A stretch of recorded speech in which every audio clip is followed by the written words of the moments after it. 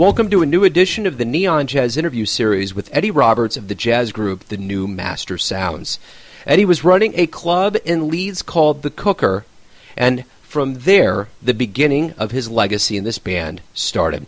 As we flash forward 15 years to now, they have a very large catalog of 9 studio albums, 2 live albums, 1 remix album, and 3 compilation albums, along with being released in the UK, United States, and Japan, where they tour extensively. Their latest album, a very refreshing jazz listen, is 2018's Renewable Energy. You should get it. As a band and individuals, they have collaborated or jammed with an impressive array of musicians, DJs, and producers, and cats like Lou Donaldson. So please get to know Eddie, this band, and dig this interview, my friends. So, Eddie, hey, man, it's an honor to speak with you. Thank you for taking a minute out for Neon Jazz, man. I appreciate it. Sure thing. So let's jump right in here. As I mentioned before when we talked, your sound is unbelievably unique, and not only the world of jazz, but music. I've just totally fallen in love with it. And I want to know about Renewable Energy. I know you guys are about 15 years into your jaunt as a band, but talk to me about this album and how you feel about it. Yeah, it's actually, we're 19 years officially now. Okay. And, yeah, it was, we always try and make an album sort of every 18 months, a couple of years, just to keep material fresh, really. So we've just got new things to play. We tour so much, and it's really how we get new material into the set. This one, because we were touring so much during this kind of last couple of years, it was hard to pin down times when we were all in the same country. We were all could do it. So it was a little sporadic the way that this was recorded. Some of it was recorded down in New Orleans over a couple of days, and then some of it was in Denver over another couple of days. And it'd been kind of like we've been gathering material together. And it was different from how I've done it before. Usually, we find a week and we go in and we kind of write and record the whole thing in 1 week. So it was definitely a bit more of a disjointed process, and I wasn't even quite sure what material I had when I actually sat down to kind of mix it and put it all together. And then we got the horn section recorded in California, the percussion recorded in the UK, and then we got the guest vocal recorded in LA. So it was kind of a bit of a global album, I would say. Definitely a different process to what I've normally done. But the outcome, I think, was something quite different to what we've done before. Just got some different sounds in there and different approaches, and a little bit more time taken on some of the things. It's the story of how the band came together is quite cool. So I'd like to hear it in words. Talk to me about how this band formed. We all found ourselves in Leeds, in the UK, in the north of England. The only one who's actually from Leeds is Pete, the bass player. The rest of us moved there for music school, different music schools. But and then there was this was at late '80s. I moved there. It was a pretty cool DJ kind of funk soul jazz scene going on there. What they used to call acid jazz, which was the kind of anecdote to acid house that was going on in the north of England. So there'd be a lot of DJs, playing on the weekends, and we'd go and hang out. They started making mixtapes for me, and that's how I got a lot of my musical knowledge, was DJs making mixtapes. And then we actually put the band together. So we were playing these clubs. I was playing these clubs in different lineups that I was putting together. I used to have an organ trio called the Three Deuces. And then these guys, these friends of mine, got a new opportunity to run the night in this venue, and they had 2 rooms, and one room had like a live setup and live stage. So I kind of tailor-made the band to play that every Friday. So that was 1999. So it's kind of how it started, really. We were tailor-made for the club night, and we did a lot of Meters covers and, some kind of Boogaloo stuff, some Grant Green, things like that. So it's kind of how it started, and then we actually went into a friend of ours' basement to just record a rehearsal so that we could like learn a few more tunes, and that was actually what came out. That was our first single, One No Brown, and the rest is history. Nice. You know, you all are really kind of cut out for live music. I know live music is kind of a part of what all bands have to do. It's your carrying card to kind of get yourself out there. But it seems like this is what you guys thrive on doing, is being in front of an audience. Is that true? Yeah, and that's kind of where the title Renewable Energy came from. It was because we've always felt that that's what gives the music relevance, is having an audience in front of you, and you create an energy on stage, and you get energy back from the audience, and it kind of it renews itself, and it just gets bigger and bigger throughout the evening, or throughout the lifetime of the band, really. You know, a good point was that a good example was last night. We were in DC. We just came from New Orleans Jazz Fest, completely exhausted on a Tuesday night, and we were like, oh wow. Okay, let's, pull ourselves together, go do the show Tuesday night. And it was rocking, the audience was giving us so much back that we had such a fun show. And, something that I wasn't particularly expecting on a Tuesday night, especially being so tied up in New Orleans. But, and that just kind of proves the point that, it's like that energy process is a big thing that we believe in. There's different factions of music where, there's groups and musicians that want people to really think, and then there's others where you just really escape into the music. It feels to me as though what you guys do as a collective is really give people a way of kind of leaving their lives for a while and just grooving, just really digging it. Is that kind of your goal when you perform live?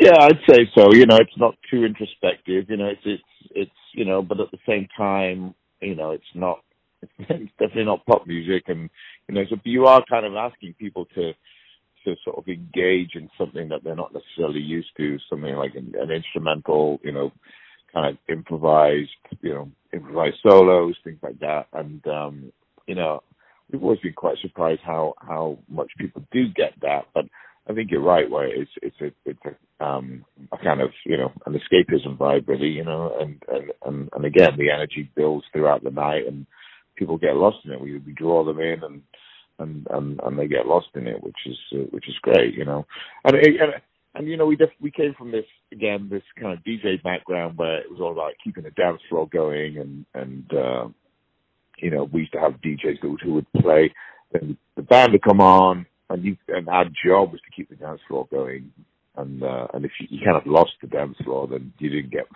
get booked again. So that was the kind of our kind of how we cut our teeth. Right on. And you've collaborated with a lot of cats. I mean, you Lou Donaldson, Mr. Scruff, James Taylor, Grace Potter. There's a lot of people.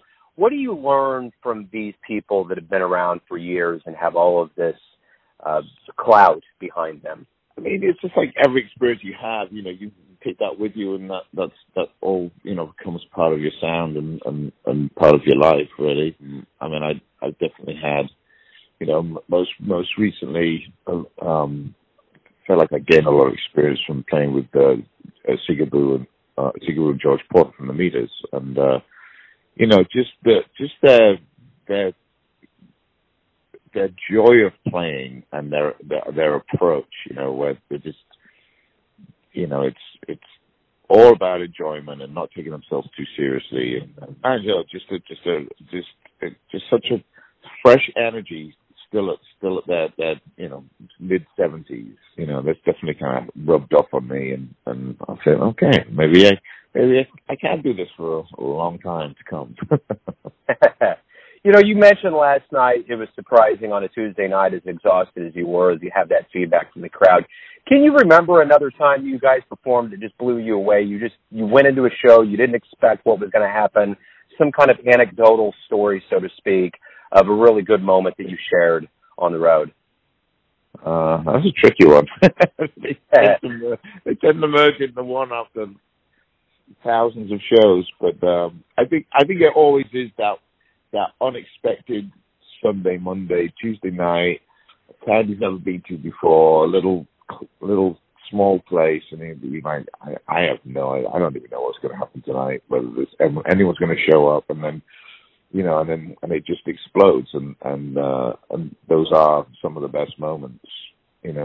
Obviously it's great playing big festival stage, things like that, but when you get those unexpected little off nights that just absolutely rock, that really makes it worthwhile. You just think, yeah, this is exactly why I started doing this. This is exactly why I continue to do this. So you're 19 years into this venture. You got the future ahead of you. Sounds like you're going full steam. You're selling well on the charts. How do you feel about your career, and how do you feel about the future of the band? I mean, we're definitely gigging a little less right now. We had a couple of years ago, we hit it really hard. We did like about 120 shows just in the U.S., and I think we all realized that we were getting a little old for that. So yeah. It's kind of like we have the opportunity now to craft it however we want it. I think we're going to do like 60 shows this year, and I think that fits really well into the band. It also gives us time to do other things. I've started a new band called Mastersounds with the drummer from Soul Life, Alan Evans, and a couple of singers, Kim Dawson, Adrian De Leon. And I've always needed a side project, or I don't like to think it's a side project, but I need another outlet. I've always had a kind of a simultaneous band at the same time, just to keep things fresh, really, because if you're just playing with the same guys and playing the same music all the time, it can get stale. So it's nice to get different influences from different people.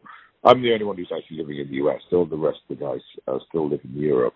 So I do a lot of stuff. I was in Jazz Fest. I did 10 shows straight, I think, and then they joined me for the last two shows. So I've definitely got a bit of a workaholic mentality, and I like playing with a lot of people, and I like getting out there and like traveling. So in terms of the band, I mean, we're actually planning on recording a new album in December. I actually just built a studio in Denver, and we're gonna do that at the end of December. We're gonna go in there for 2 weeks, which will be the exact opposite of what this last album was, where it was very disjointed. We're actually all going to be living in this house, making an album for 2 weeks, and I'm actually really excited to see what comes out of that process, because that's not something we've really had the opportunity to do for a long time.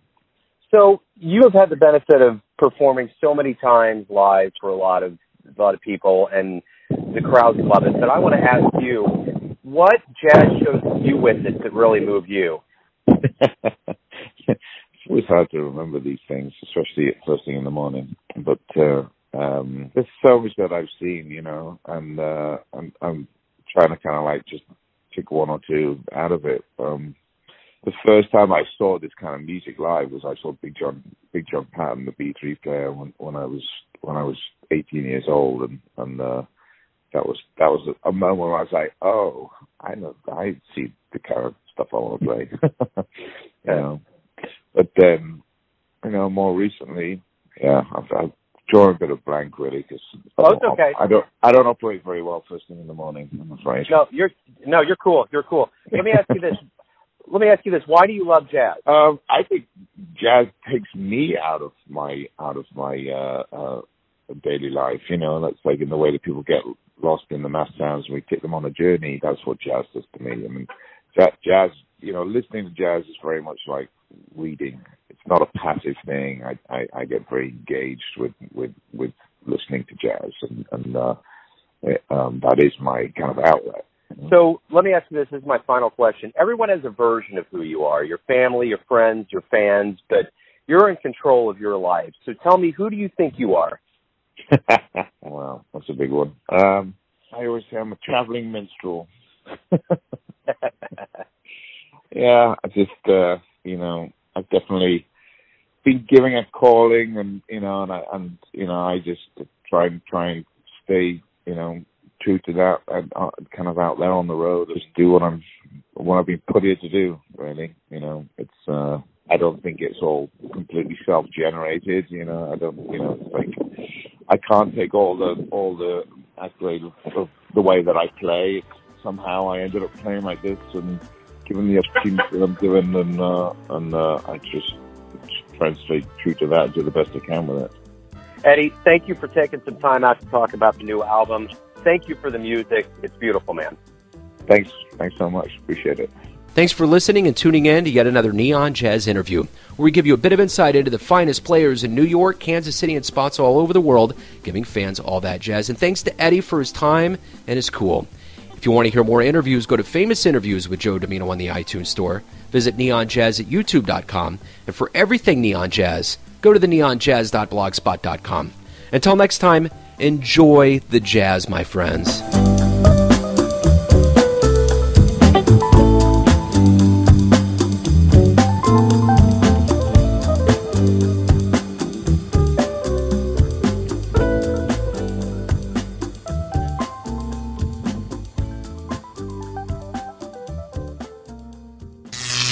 Neon Jazz.